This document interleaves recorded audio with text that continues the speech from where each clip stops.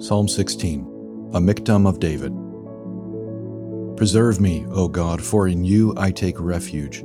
I say to the Lord, you are my Lord. I have no good apart from you. As for the saints in the land, they are the excellent ones, in whom is all my delight. The sorrows of those who run after another god shall multiply. Their drink offerings of blood I will not pour out, or take their names on my lips.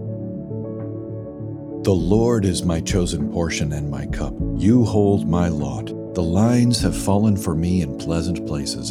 Indeed, I have a beautiful inheritance. I bless the Lord who gives me counsel. In the night also my heart instructs me. I have set the Lord always before me. Because he is at my right hand, I shall not be shaken. Therefore my heart is glad, and my whole being rejoices. My flesh also dwells secure. For you will not abandon my soul to Sheol, or let your Holy One see corruption. You make known to me the path of life. In your presence there is fullness of joy. At your right hand are pleasures forevermore.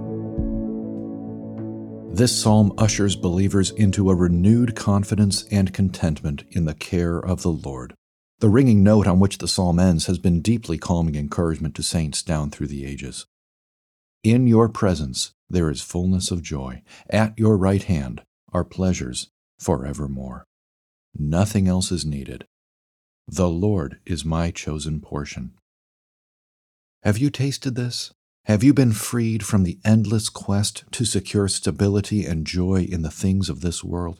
Have you been ushered into the invincibility of knowing that no matter what you lose in terms of your health, finances, marriage, children, job, emotional sanity, the Lord is your ever-present refuge and life?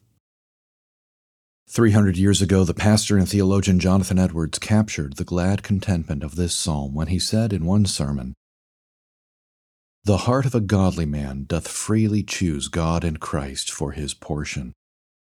Take away all torment and set hell aside, and he could and might have his choice, and he would choose God rather than anything else. If the godly man might have his choice either to live always in this world in the enjoyment of all manner of worldly prosperity, or else in God's time die and go to heaven to dwell forever there in the enjoyment of God and Jesus Christ, he would choose the latter.